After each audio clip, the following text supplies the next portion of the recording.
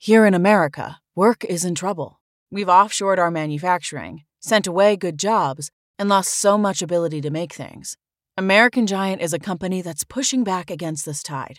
They make high-quality clothing, sweatshirts, jeans, dresses, jackets, and so much more, right here in the USA. Visit American-Giant.com and get 20% off your first order when you use code STAPLE20 at checkout. That's 20% off your first order at American-Giant.com, promo code STAPLE20. What's going on, podcasters? It's Alex Gutierrez here with another episode of the Knicks, Jets, Etc. podcast. Let me give you a quick rundown of what we're going to talk about today. First, we're going to talk about Tom Thibodeau's hire. Then we're going to go into the potential return of Mike Woodson to the Mecca. After that, we're going to go over Steve Stout's interview on The Breakfast Club. And last but not least, we're going to discuss the Chicago bubble. And John, what do we got for the Etc. portion today? What's up, Alex? For the Etc. portion today, we got the NBA restart with scores and news around the league, starting with Carmelo Anthony. And we'll also, of course, be discussing the West play-in game for the West. And don't forget, the best team in the world, baseball, the New York Yankees. Sounds great, John. All right, Ricey, kick that shit.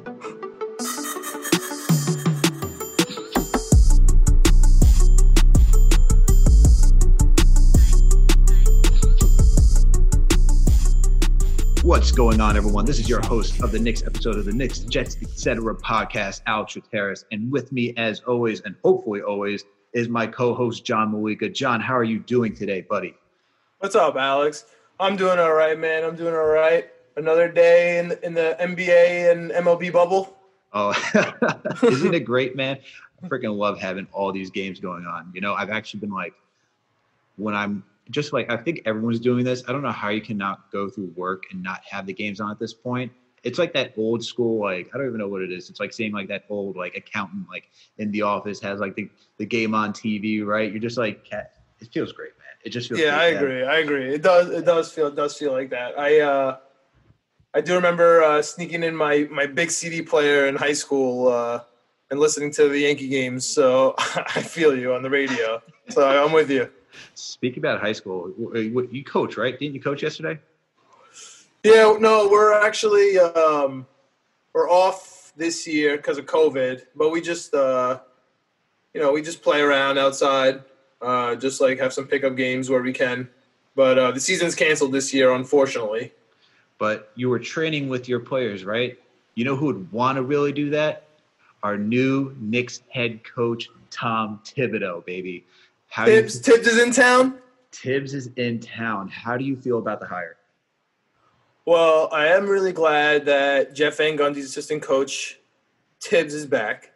I do imagine him just like that meme that's going around with his Timbs on and his flat brim Yankee hat, just sitting on the bench, like yelling at everyone with the New York accent. That is the picture I have in my head. But also, I'm just so excited because he is an absolute basketball junkie. He does not care about anything else except for basketball, and that's exactly what the Knicks need. The Knicks need somebody to look up to that loves basketball, and unfortunately, we just never had that in the organization, and I think that we actually finally do. A teacher that loves basketball. We finally have him. Yeah, we haven't had that since his, colleague, Jeff Van Gundy. Yeah. Good old JVG. Yeah, man. So let me ask you this, though. Like, I'm excited for the hire, too. I'm happy that we got Tom Thibodeau. I wrote about it for Hoops Habit where I thought, like, he was going to be the candidate. Like, even when it got closer to, like, the head coaching race, and it felt like there was only 3 guys in the race. You know, it was between him, Kenny Atkinson, and then you also had Jason Kidd that popped out of nowhere. Where were you between all these coaches and the candidates? Was Tibbs like your number one hire? Because he was for me, and I want to know what you felt about him. Yeah, I always wanted Tibbs. Tibbs has been I don't really believe the hype about the minutes restriction. I think he learned a lot, and he overdid it in Minnesota. So I really had Tibbs in my head, but I was really trying to think of the worst case scenario, which is the general idea when you're a Knicks fan. So I was thinking about what's going to happen, or what my thoughts are going to be if we get Atkinson or Jason Kidd, or even, Mike Miller, or even a Mark Jackson, out of left field. Any of those other guys, I feel like would have been just another bump in the road, Knicks hire. Not Mike Miller, but I think the other guys would have just been like sort of like a developmental, like, this is not going to be our guy, but this is going to entice the next superstar to come here. He's going to, do all these things. Like, I'm just like, I am so done with that dream scenario of like bringing Jason Kidd so he can get Giannis, or get Kenny Atkinson because, the players love him, or get Mark Jackson, Steph Curry, like, I'm so done with all that stuff. Just like, give me the coach who loves basketball, who loves X's and O's. And his biggest problem is that he pushes his players too hard in practice. Like, I almost I'm sure, Alex, you're in the same boat. Whenever, the Knicks, Jets, or the Yankees, specifically, anything happens, any big transactions, our phones blow up, right? They ask us what we think. For sure. So in Thibodeau, the first thing, of course, with the Knicks is you have to say how it's bad for the Knicks. So the first criticism was, the Knicks are going to hate him in practice. What are they going to do? As if, like, the Knicks have ever tried hard in practice. Like, now we're worried about the Knicks trying too hard and over, exerting themselves in the game so that they're going to be too tired. Like, what are we talking about here? The Knicks need this. They need someone who's going to walk into practice and scream at them and yell at them and make them believe. Like, I want that. Like, I'm sorry. And honestly, if a player doesn't want that, like, see you later.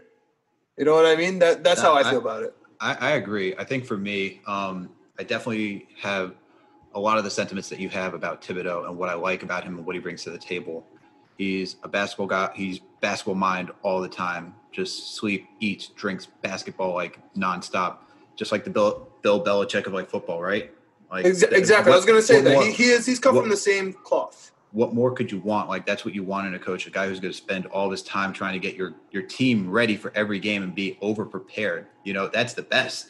I think with like, if for me, when I initially wanted coaches, like Thibodeau was like, okay, I was happy with Tibbs when it first came out.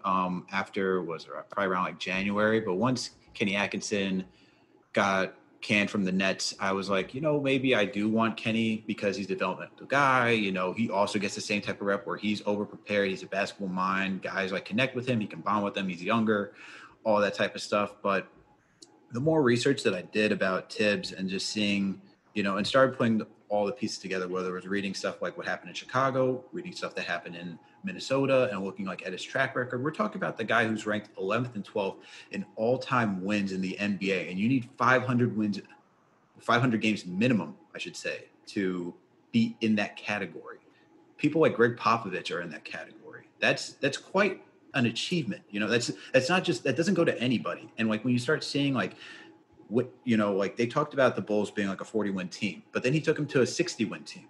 Like that's impressive. Like not everyone just goes in and creates a 60-win team. And then on top of that, the guys that he did develop, who I feel like everyone's like, well, he's not a rookie. It's like, or they're not rookies. Like when he came in, whether it was like Joakim Noah, like Taj Gibson, Derrick Rose, like the only the only true rookie he had, I guess, was like Jimmy Butler. But what Jimmy Butler was like around the 30th pick, and look what he's become, right?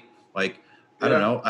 I see him being a guy who will develop players. Like, and on top of that, like that's what I want. I want a guy who's a basketball mind, and like I don't want someone who's just going to give like young guys like minutes. You know what I mean? Like we saw that in like with LA, where there was like Ingram, Alonzo, guys who were just like young and just run them out there, and you need that time to like get the experience. But I want a guy who's also going to rein people in. At the same time, with this, I think with Tibbs is like with the overreaction of just like running guys into the ground. It's like I think we blow this out of proportion to a certain extent, where it's like we see like great players like LeBron James, like playing like so many minutes. You know what I mean? Like if you're great and you can play that many minutes and your body can handle it, they can handle it. Like, yes, Derrick Rose got injured, but it's like, is that Tibbs' fault? You could potentially maybe throw that on Tibbs, but not really. We can also say, hey, it was a shortened season. Hey, Derrick Rose is just naturally injury prone. Ever since Derrick Rose left Minnesota, he's also had numerous injuries. I don't know. I feel like with Tibbs, we're getting a guy who's solid. We're getting a guy who, is going to bring a lot to the table. And I think he's going to help develop guys, especially RJ, Mitch, and Frank, guys who have that mentality of wanting to be great. I'm not so sure on Kevin Knox. I think Kevin Knox will be okay. I think Tibbs will rein him in and just try to get him to focus, but we'll see. I'm happy about Tibbs. I wanted Tibbs. Yeah, I'm with you. Especially, I think you hit it at the end where Tibbs came in and is excited to work with Mitch Robinson. But I just want to rewind to one point, with the minutes restriction thing. Go check out Karl-Anthony Towns' minutes. He actually reduced them. And that was one of the criticisms. Oh, you're not playing him enough with, and the whole him and Butler were there, and all it was rotations. But I think his problem was he's not Bill Belichick in the sense that, yes, he's a basketball junkie, but he couldn't run the Minnesota front office and the head coaching. He just couldn't do it, for whatever reason. So, yes, he has the Belichick qualities, and I shudder to say that, that name over these airwaves, but, reality is reality. If Tibbs could even be – if Tibbs to us resembles that, what do you think he resembles to the players and to the organization? So, for me, that excites me. I don't think that Knox will cut it. And that's what excites me about it. So Tibbs has an aura about him, and if you don't fit his type, you're just not gonna cut it. You're gone. So Kevin Knox doesn't fit the Tibbs mold. Really? You think so? I think because I see we see all those videos of Kevin Knox working out. I think he's young. I think Calipari said it right. He needs 3 years, and we're getting on to year 3, and we need to see that transition from Kevin Knox and to see that that next step. I think Kev does have it in there. I think when we watch him the first 2 years, he's been lax on defense. His motor's been questionable, but I think he needs a guy who's ready to push him. And I think Fizdale wasn't a guy who was necessarily ready to push his players. And he even mentioned that when he went on that maybe he, to quote David Fizdale, needed to crack the whip a little bit more. Poor term, Fizdale, but, but, I think he was a little too lax. He wanted to be that players coach guy, just he's a cool guy in the building. Yeah. And, I think Knox needs a guy like Tibbs. And I think Tibbs can actually bond with Knox. If he sees how hard he's working, he's like, hey, Kev, this is what you got to do, X, Y, and Z. I think Knox can actually appreciate that. I hope so. I really do hope so. And the thing is, when we watched Fizz this past year, right, when he was coaching, and he put Knox in at the 2. Who puts Knox in at the 2? I know. You're right. It was wild. So, I feel like Fizz didn't do Knox any justice. I got faith in Tibbs doing Knox justice. But I want to touch on that one point that you said about being a POBO, or president of basketball operations in Minnesota. I think people also, when they look back on that Minnesota resume, they don't really take that into account, how big of a job that is. There's a reason why it's separate, right? There's only 2 guys that I know that have done it, Bill Belichick and Greg Popovich. How many other guys have done it? Very few. And so, I think Tibbs just took on more than he could chew. And think of what you have to do. Maybe they don't have an analytics department, but you got scouting. You got to talk with your owner. You got to talk with the GM. You got to do all these front office things while managing being a coach and connecting with your players and trying to oversee your players and their development. And a bad team. That's why they had to hire a front office and a coach. And you know what I mean? And they're not a well-run organization. They don't get as much slander as the Knicks do, but they're also not up there. I don't think everyone understood how difficult that situation was. And even when he was there doing those things, he broke a 13-year playoff drought. You know what I mean?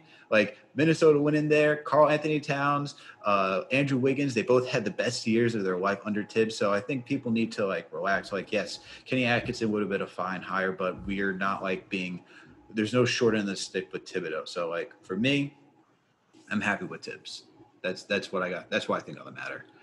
Yeah, me too, man. Me too. I'm excited to see how he influences the roster. For sure. And, the last guy that we had that was influential on the roster was Mike Woodson. Oh, he's back. Supposedly. Yeah. Allegedly, Mr. Potato Head is back on our sidelines. Is he called Mr. Potato Head? To me, he just looks like Mr. Potato Head, and I love him, and I'm so happy he's back. And we got that with Fizz too. I don't know if we just what's going on. So who's who? Who's Mr. Potato Head? Well, actually, funny that you mentioned it. My high school kids always called me Fizz because I got the beard and the glasses going. So they always call me Fizdale. So I'm going to call Mike Woodson Mr. Potato Head, and I'll just So you don't want any relation to Mr. Potato Head? No, I'll take any relation to Mike Woodson that you give me. I love that man. Probably one of the highlights of the last 10 years of Knicks basketball was with Woodson and his sideline reactions and the way he was able to manage just a team of misfits with Melo and Rashid and Jason Kidd and Tyson Chandler. Just Steve Novak was getting points. Players who had no business being together and being such a good team, and he was just holding it down. That was the happiest moment of being a Knicks fan within the last 20 years, man. I know we all have our feelings about the Carmelo Anthony trade, but that 2012-2013 season was just magical. When you could just turn on the TV and you could almost guarantee you just knew in your heart that we're going to win today. And even when you lost, you're we got the next one. It's not a big deal. We won the division, made it past the first round out of the playoffs. It was, oh my God. Played on Christmas. Remember Melo's in Chicago? Oh my God, dude. It was good times, man. Just nice times. So Mike Woodson being there, Personally, I'm kind of shocked by it. I really thought he was going to be the heir apparent to Doc Rivers' Clippers. I really thought that. So if this does go through, I'm gonna be ecstatic. Tibbs and Woodson, and if you throw in even Mike Miller at the end of that, oh man, I will just be ecstatic. I'll be hyped. Yeah. I'll be hyped. I mean, what do you think his role is going to be? Because he's going to be with the Knicks in some capacity. What do you think that means? Do you think that just means assistant coach, and they didn't want to say assistant coach, or is that No, he's still playing. They don't do it. No. I'm saying what do you think Woodson's role would be with the Knicks? Do you think he's do you think he's going to be an assistant coach? What do you think his role will be? What's that? What do you I think he'll be the top assistant coach. Top assistant coach? Yeah, I think he'll be right there. And I do think that Mike Miller might also just be on that staff. Because what was really interesting in the interviews, I know we're going to head into some more front office interviews from the Knicks, but Tibbs was particularly interesting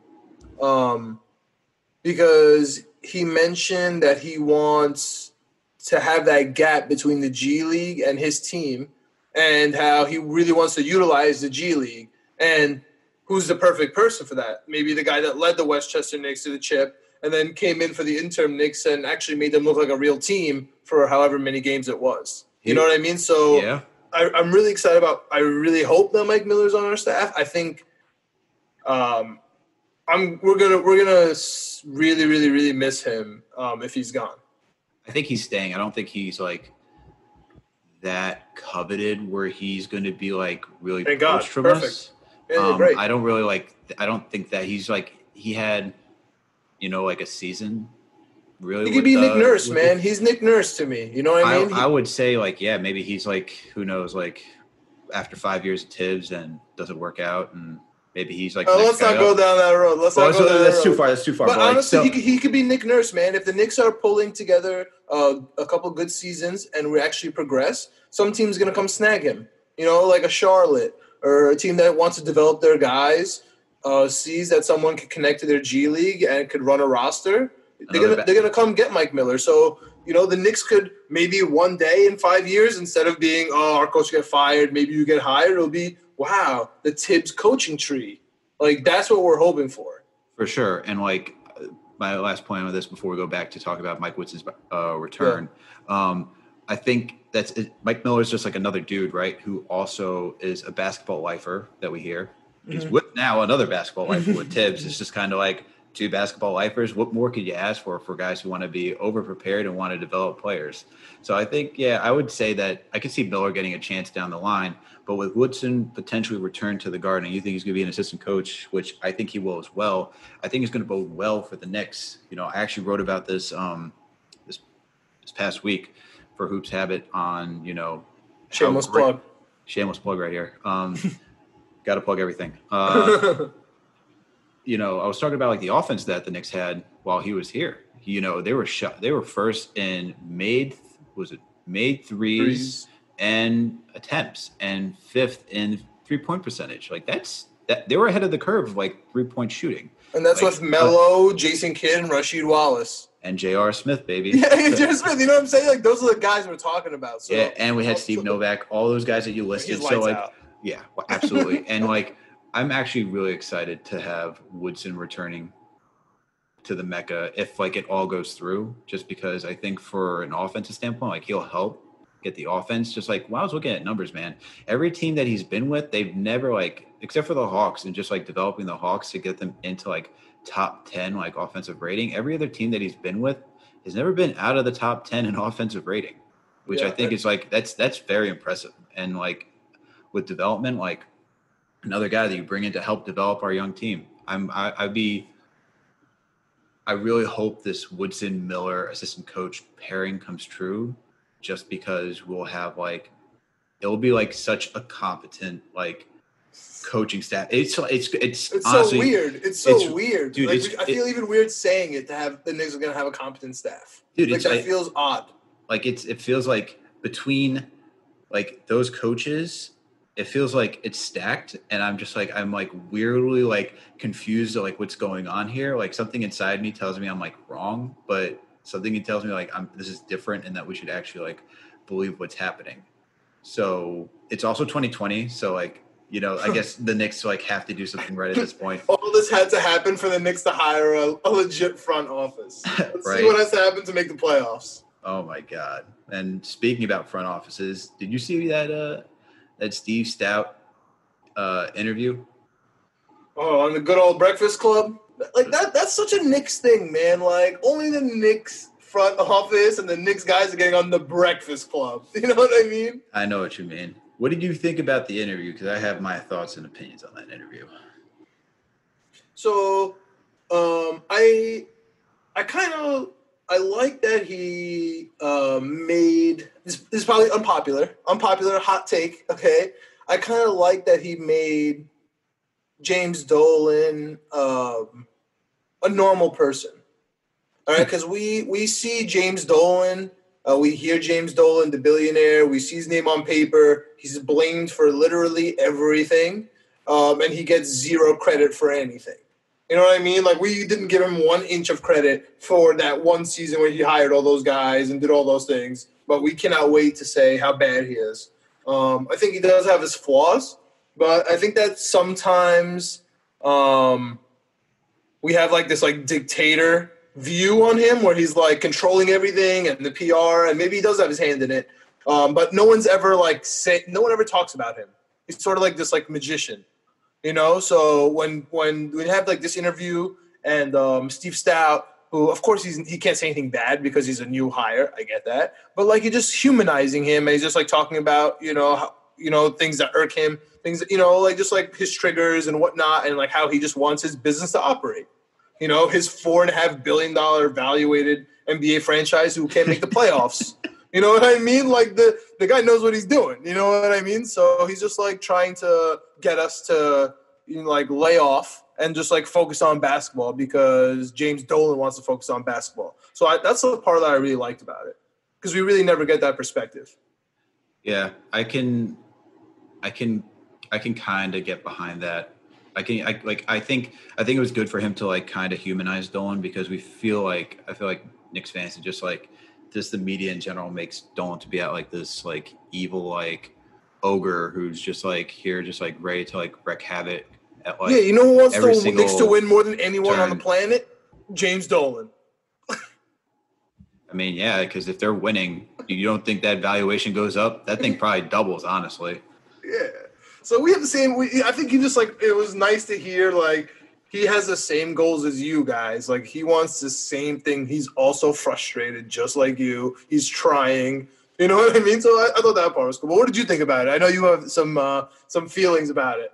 Okay, so I saw a clip of it on Twitter, and I just saw everyone just like hating on Steve Stout for this interview, and I recommend people just like not to look at the clip and just like listen to the actual interview. And it's actually a quite like interesting interview to like even like dive into and listen to, because you know like he has like a lot of interesting points to say even outside of basketball.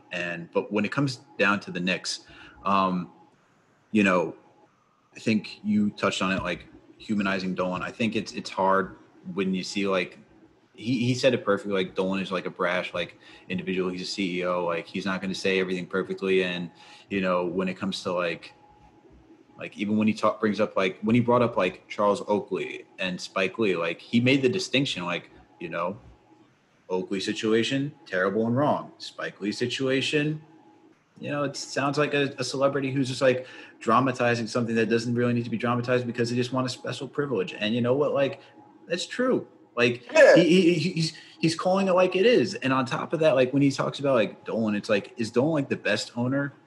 No, but are you going to call Dolan like the worst owner in sports? You can't also say that because the Rangers are actually successful. So like, that's not like a valid statement. I think people like, especially like the media loves to throw that out saying like, he's a terrible owner. It's like, if he's such a terrible owner, how come the Rangers are actually like constantly like in playoff push or just like actually ran well? That doesn't make any sense. It's not the time for that, Alex. It's not the time for that. The Rangers got absolutely murdered in this NHL restart by the Carolina. But I got you. You're totally right. But I'm saying, but you know, like even to that, like the Rangers are a rebuilding team and they're going through it. What? The right way? Oh, I'm sorry. So wait, James Dolan can allow an organization to succeed? I think he's trying to. I think the issue was like in the past he was too hands on. We saw that with the Melo trade and like how much we traded for Melo, right? And that's one part of the conversation I think I can tolerate. The thing that really is like bothering me is where he's talking about talent, and it's like he talks about it's the first time the Knicks organization has talent with regards to himself, Wes, and Leon Rose. And I see people just like going off on it, just saying like he doesn't understand. It's like a players league and players recruit people and da da da da da da da da. And you know what? Yeah, you're right. That is partially true. But you know what's also right? You need to have a good coaching staff who is shown to develop, as we always allude to Brooklyn, right? As much as I dislike that team, like the Nets had a good front office and they developed a culture and they developed players and yada, yada, yada. And we talk about that and wow, look at that. And you know what? You know who also brings in talent? A front office brings in talent. You know why LeBron James didn't come here? Because the meeting with Dolan sucked. Like, yeah, they said it was like a Sopranos meeting. That sucks. Like, you know why he went to Miami? Because when you look at Pat Riley and that front office, you see Eric Spoelstra, who's a good head coach. What are you going to say? No, like that's a good organization. And so when I see people just like going off, just saying like, hey, like he's out of touch, just da da da da da, like he's not getting it. It's like, no, like he actually is making like a valid point. Like to some extent you need to like have like a competent front office who knows how to like bring people in, to bring them to the table. Like we could even get a table, like what Mills and Perry couldn't even bring KD to the table to even get an interview. They couldn't do it for Kawhi. They couldn't do it for anybody. Like your front office has to do some like work. Like everyone has a role, right? Yeah. Everyone has a role. And like when it comes to the front office, there is talent now. We actually have talent. Guess who we keep saying like, oh, Leon Rose has relations with Embiid, Booker, all these other guys. And it's like, well, would those guys come or even entertain an interview if they didn't have that relationship? A relationship is somewhat needed. And like, I just find that like, this is just like so fascinating. We're now like front offices are like irrelevant. We've been asking for a good front office. Now we got a good front office. And yes, he may be doing PR stuff, but you know what? Like our PR sucks too. And he needs to do something to like try to help that. And it's like, it's just funny to me where it's like, oh, he doesn't get it. But it's like, guess what? Talented people exist in many spheres within an organization outside of just like the players on the court. And it's just like, it's just mind boggling when I see like, we're really just going to overreact to like, I'm sorry, like a 3-minute clip. Like, come on, people. Come on. Yeah, well, this gets to the crux of our issue. And I know for those of you listening who might not know, there's something called Knicks for Clicks. Alex, do you want to tell us what Knicks for Clicks is? Because I think you're hitting on it right now. And since this is our first Knicks episode, I feel like it's going to be coming up a lot. So why don't you just tell the people what Knicks for Clicks is? And I'm sure everyone already knows what it is, especially if you're on Twitter. Knicks for Clicks is just like media just throws out something just to click up like clicks because you just throw the name Knicks out there. Just throw Knicks out there anywhere and people will just look at it because every NBA fan of all other 29 teams, the media itself, like ESPN and whatever, even Bleacher Report, they want to just like hone in on it and just like make fun of. And your boy Bill Simmons on the Ringer too. Don't forget your boy. Man, he does it too. Although it was shocking when he complimented us on Leon Rose and West getting in the building. I was shocked. That's how I know it's actually good stuff when he's actually complimenting the Knicks. That's actually usually how I know that the Knicks did something good. If nobody talks about it or it goes under the radar, it's usually a good move for the Knicks. Dude, John Hollinger, writer for The Athletic, who also developed PER, the stat, like he was even complimenting them when we hired Walt Perrin for scout. Like we got him from the Utah Jazz. It's just kind of like, this is what I'm saying is like 2020 is just like the Twilight Zone and the Knicks are just making smart moves. I just don't know what's going on. We have scouts and an office and coaches. It's crazy. We hired a dude named McLean who's doing analytics and, you know, we need more analytics people to a certain extent, but something's happening, man. So, I'm excited for the season. I'm really happy that this interview it's just one thing to say that Dolan is not a great basketball owner, fine. But, like, it's a whole nother thing to compare him to Pat Riley.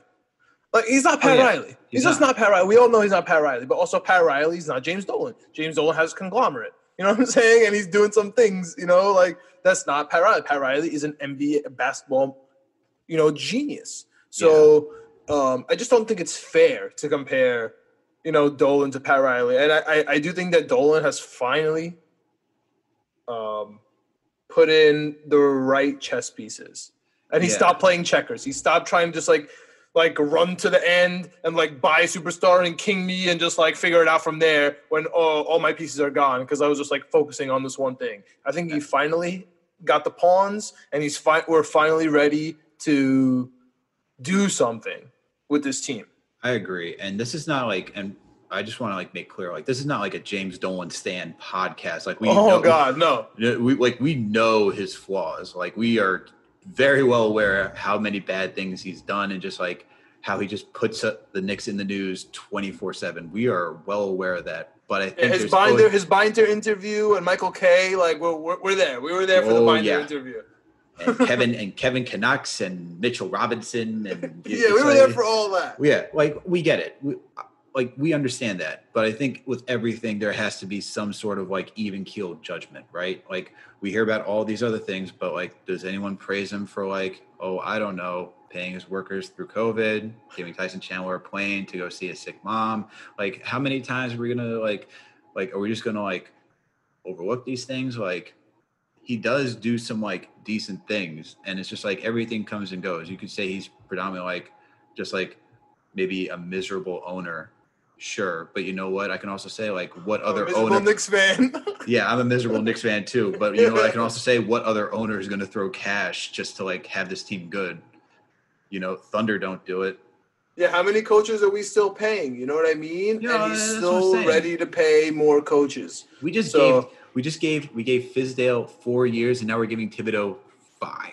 Like, and we just stopped paying Fisher, man. We just stopped paying Fisher. That's what I'm saying. It's like, you know, like you got to take the good with the bad sometimes. And it's just like, I think it's not fairly like even keel when it comes to that subject. So like when I saw Steve Stout and I see people overreacting on it, it's just kind of like, one, let's listen to the full interview first. Two, when it comes to he's talking about talent to bring people to the table, yeah, that is part of it. You know what I mean? Like if the Warriors had like a terrible front office, you think people are going there? Like, look, you have D'Lo and Cat.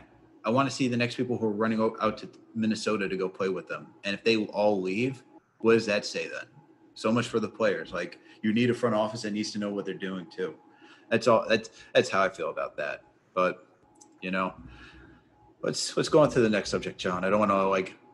I mean, we're just excited about the front office. Yeah. And it really hasn't happened in a while. I'll be quite frank. I was excited about Phil Jackson.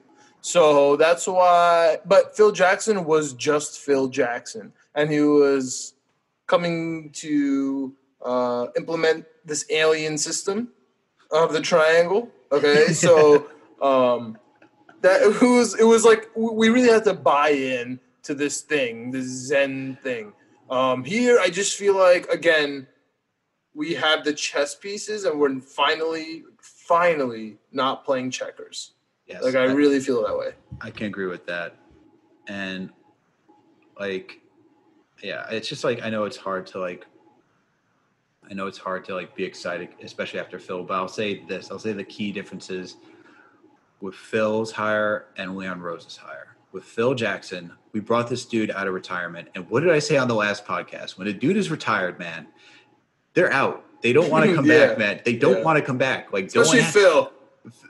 Dolan begged this dude to come out of retirement and threw him the bag. And like, I'm sorry, but like when you get thrown the bag, like there's a certain, like everyone has like their standard and like their pay, like that they'll be like, all right, screw it, I'll do it. And it's like he got thrown that bag. And I honestly, like if I was in a situation, someone threw me that much money to like be front office, I would do that too.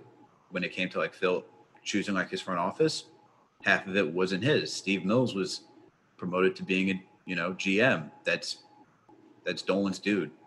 We're looking at it right now that it's a full new front office and people are like, there's churning going on. So I see like the difference. I have a wild card question for you. Sure. Where do you think Scott Perry lands in this whole muddy situation of an entire new front office, new scouts? Like, where do you think Scott Perry falls? His boy, Steve Mills, just got fired halfway through the season.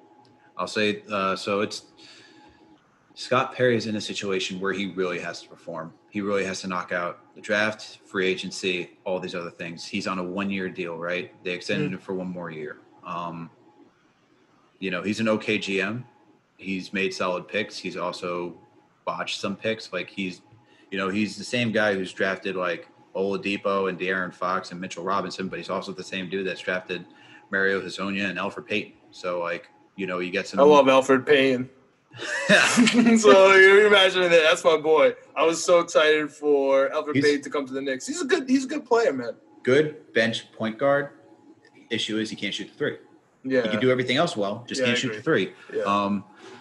I just like floor generals because the Knicks never have one. When I see someone like take the ball and control the tempo and control the offense, it makes my heart quiver. Like I don't know how to explain it. I hear you, man, and like I agree. I think he it's this whole past team. It's so hard to like talk about this, but let me finish that before like I can go on about like Elfrid Payton, just because like he was also like Julius Randle thrown in a poor situation, no shooters. Like you're asking him to be a shooter, and you're asking him to do a lot of things with no spacing. You had him, RJ, Randle, and then Taj, so you have no 3-point shooters. And whether it was Mook, who's your only 3-point shooter, or Mo Harkless, who's like an 3-point shooter, it's like you're asking a lot out of your starters, and of course it's not going to look great.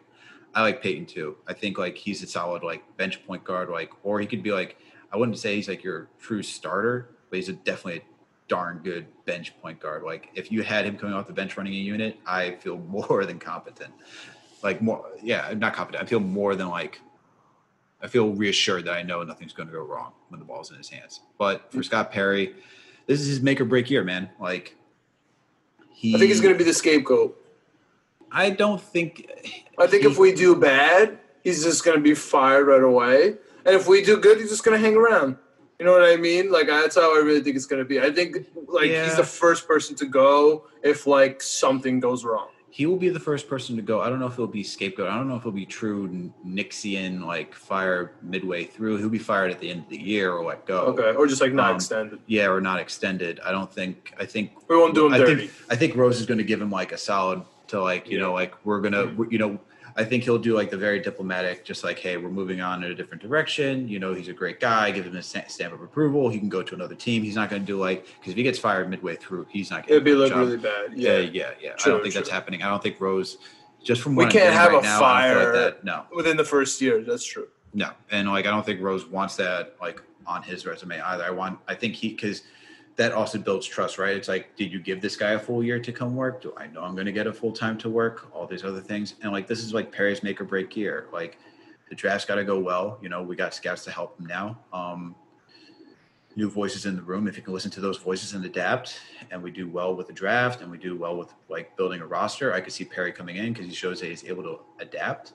On the other hand, if we are like meh and like nothing really changes, then I could see him just getting the boot. That's what I'm saying. I could just see Scott, if we're not looking good and there's potential buzz around our team around the trade deadline, and I know we have a couple of trade exceptions on the books. So if they don't like Scott Perry's voice in the room, I could see them either just like ignoring him and saving face and just at the end of the year just being like, okay, man, sorry, you know, and like being diplomatic, like you said.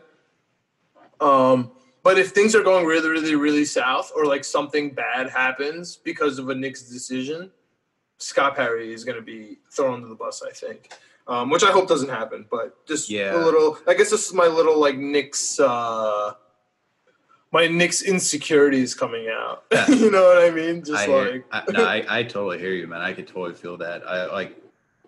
I don't know. If he's thrown under the bus, this could be at the end of the year, though. I don't see a mid-season fire. Hopefully, we shoot him right. Yeah, I see that's what I'm worried about. I just like he just seems like the odd man out. He definitely is the odd man out because he's not like Rose's like true GM hire. You know what I mean? Like, but he's been good for us, man. You know what I mean? Like, he's been good for us. He's been scouting. He's been holding it down. If Steve Mills has been this terrible guy, like everybody's saying, then Scott Perry's been doing something. You know what I'm saying? Mean, the books are clean, man. Yeah, exactly. Like somebody's doing something. Somebody's doing something right, and like it has to be him because he's the only one left. And I'll say this because when Mills was by himself before we even got Perry in, remember what we did? Gave Tim Hardaway Jr. that. Oh God! Don't even say that. Get out of here! All right, that's enough of that. So anyway, let's move on to the next topic now.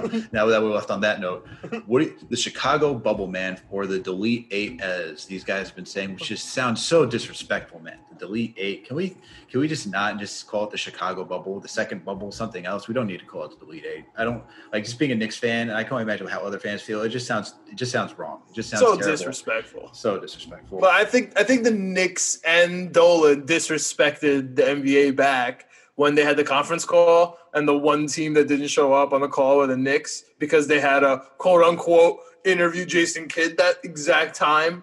Like, give me a break. You know what I'm saying? And, like, that's the stuff that I respect Dolan for. You know what I mean? They got washed out in the media for that. Oh, the Knicks, of course, the only team, blah, blah, blah, blah. But, you know what I mean? He's like, yo, this is nonsense. I'm not going on no call about no side bubble. Yeah, because, but on the other side of that, for the players, it kind of makes sense, right? Because they want their game checks. And they don't get game checks unless they play. And they're not going to play. And then their employer only let like half the, like 3/4 of the teams play. I think they're getting their game. Well, it's kind of tough. I think they're getting their checks though, even though they're not playing for those remaining 8 teams, because that wouldn't be fair. So, are they? Yeah. I'm pretty sure that they are. The reason for this though is for the teams to get games. That's the big issue. They're already getting. It's like burn. Yeah, I think they lost the most when it came to like 20 or 30% of like their revenue. So the contracts are being fulfilled because it wouldn't be right just to be paying everybody else. It's like, hey, you chose 22 teams, you didn't choose 30 teams. That's not right. But the thing is that they want games because they haven't played since March, and if they have to wait, the next time they get on a court won't be until November, and then the season starts in December, the way that it's already scheduled. So coaches and players want to get a chance to get some runs in.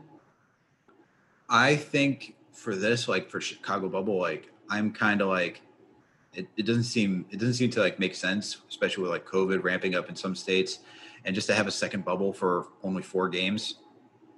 4 games, like if you told me like 8 games they were getting, like what they were getting in Orlando, I think it makes sense. And if I'm like one of the teams too, I'd be asking for my own mini camp and just bring other teams and like have them go through a quarantine process and come like fly in, like having us all go like to a bubble like in Chicago to go through 3 weeks of training camp to only play 4 games for 8 teams. It's like, that's not long. Like what, that's maybe 2 weeks, like max.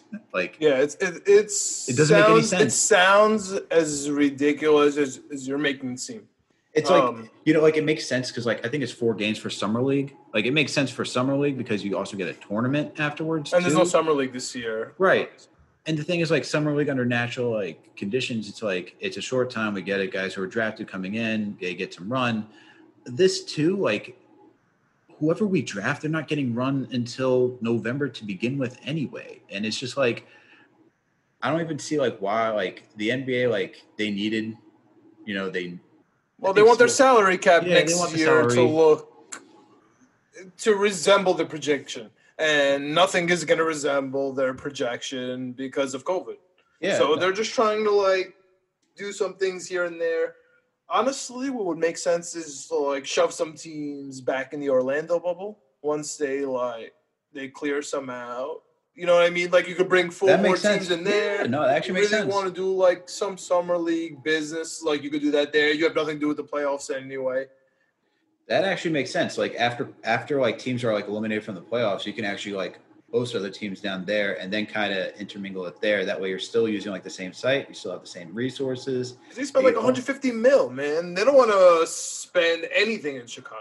Yeah, I think it was projecting like somewhere around $80 million for like a second bubble in Chicago for 8 teams, which is just like what you're saying actually makes a lot of sense. They should actually be using like once teams are like eliminated, because we're going to get playoffs starting soon and people are probably going to be eliminated in like beginning of September, and that's when they want to start this thing. But even still, like even like midway through September, you can still get something going, or even around October to get some run in. Like that actually makes a lot of sense. I didn't even think about that. That's a good idea, John. You should be on the board. Yeah, like the NBA starts like in 2 weeks. It feels like, you know what I mean? Like the next season should have started like literally in like 2 weeks. That's what it feels like. We're in August, so yeah. I think. If they really want some burn, they can't really start a whole new concept. We see all like the glitches in the Orlando bubble, and that was $150 million down the road in Disney resorts. So I just don't think it's a good idea. And honestly, man, whenever I hear about the Chicago Bull, every time I hear about the Knicks, I just think August 25th, the NBA lottery. August 25th. That's all I care about. Don't show me basketball games with the Knicks like trying to win summer league, like playoffs or whatever they try to do every year. Don't show me 4 nonsense games in Chicago that you're going to make me watch with some virtual fans. Just give me August 25th, NBA lottery, David Stern, freeze the envelopes from whatever world you're in right now. And give us LaMelo Ball. Give us LaMelo Ball. Give us LaMelo Ball or Killian Hayes, and let me just get out of here. Couldn't have said any better else, my friend. But now we go on to your portion, the etc. So what are we talking about today, John? We could not stop talking about the man, the myth, the legend, number 7. Double zero Alex, now. Tell him. Double zero now. Carmelo Anthony for 3. Skinny Mello, Hoodie Mello, whatever you want to call him. Olympic Mello. Mello showed the world that he still got it. I couldn't be more proud to watch Mello. I just feel like he's my child, like watching him there, like as a Knicks fan. I don't know why, it just feels like it. I think that the Blazers I did make a wager on the Blazers to make the playoffs before the bubble started at plus 550, which means you have to bet $100 to win $550. So I had kind of had some confidence about them going into it. But what have you been most impressed about with the Portland Trailblazers so far in just this short stint in the bubble? And what I'm seeing is like how much Nurkic and Collins are just like making a difference and like coming back. Nurkic is unreal, man. Nurkic is unreal, and it's just like the team is now different. The team's like completely different from like the regular season, and I'm liking it. I want Portland to like make it, man. I don't like. Yeah, John Morant is fun, but you know what? Triple J. Jared Jackson Jr. He got injured, man. Tough loss. That was a tough loss. I was really scared of injuries coming through, and that one was a tough one. I know Isaac was a tough one, but this one was like really hard. Yeah, and so like they need him in Memphis to keep going. So like I don't see him going that far. And honestly, if I'm them, you keep competing, you try to make the 8th seed, but it would have been fun if they had Jared Jackson Jr., but now that they don't, like, I'm fully invested in, like, it's not like I wasn't invested in to see Melo do it, but now I'm really invested in for Portland to go get that last spot for the play-in, and just, like, I want to see Portland just cause some damage. I doubt that they can make it all the way, but I want to see them make it to the Western Conference Finals and just, like, all right, whoa, slow your roll. I mean, okay, look, I love Dame, all right? I love Melo, like, Nurkic, like, McCollum, like we're on the same page here. Even Mo Harkless, I know he was there. Mo Queens, now he's with us. Like I'm with the Blazers. I'm with you. All right. But they're going to beat the Lakers? No, hell no. Well, you have them going to the Western Conference Finals. They're the 8th seed, so they're going to be playing the number 1 seed. So right now, the number 1 seed is the Lakers. Oh, that's true. All right. True. So we got the number 1. We got the number 1 Lakers. They haven't been the number 1 seed since Kobe won the chip. All right. Oh man, you're right. So. How do you think that series is going to go between the Lakers and the Blazers? First of all, what an 8-1 seed. What a game. Like, that's a series, and I don't know about you, but I can't remember the last time LeBron James had a legitimate first-round opponent. I cannot remember it. Dude, him and Melo going at it. It's going to be a good matchup. Who's going to guard Dame? Who on the Lakers is going to guard Dame? Yikes. You know what I mean? Who's on the other hand, who's going to guard LeBron? Fair. But who's going to guard Dame? You know what I mean? I think that they can, like, they have the big men to, like, hold down the paint. I think it's going to be a good matchup. I think you got to put Melo on LeBron. I think you got to do it. I think it's going to be an amazing matchup. I think you got to do it for at least, like, you got to see how it works out for one game, just because that is the marquee matchup everyone wanted. Like, it just is, man. It just is. Like, I think he's the only dude that really knows how LeBron plays. Like, and he's played with LeBron and against LeBron the most. Let's not forget those Knicks Miami Heat days where we were sweeping the Miami Heat left and right because, why? We were the team that should have been all the way in the freaking finals, man. Until Amari wanted to punch a fire extinguisher. But until Tyson Chandler and disappeared against Roy Hibbert, made Roy Hibbert look don't say that name. Do not say that name. I get triggered. Do not say that name. The guy played basketball. He was literally Wilt Chamberlain for like 8 minutes and then completely forgot how to play basketball after that. I cannot stand that man. Roy Hibbert, you have space in my brain. Like, you have rent-free space in my brain.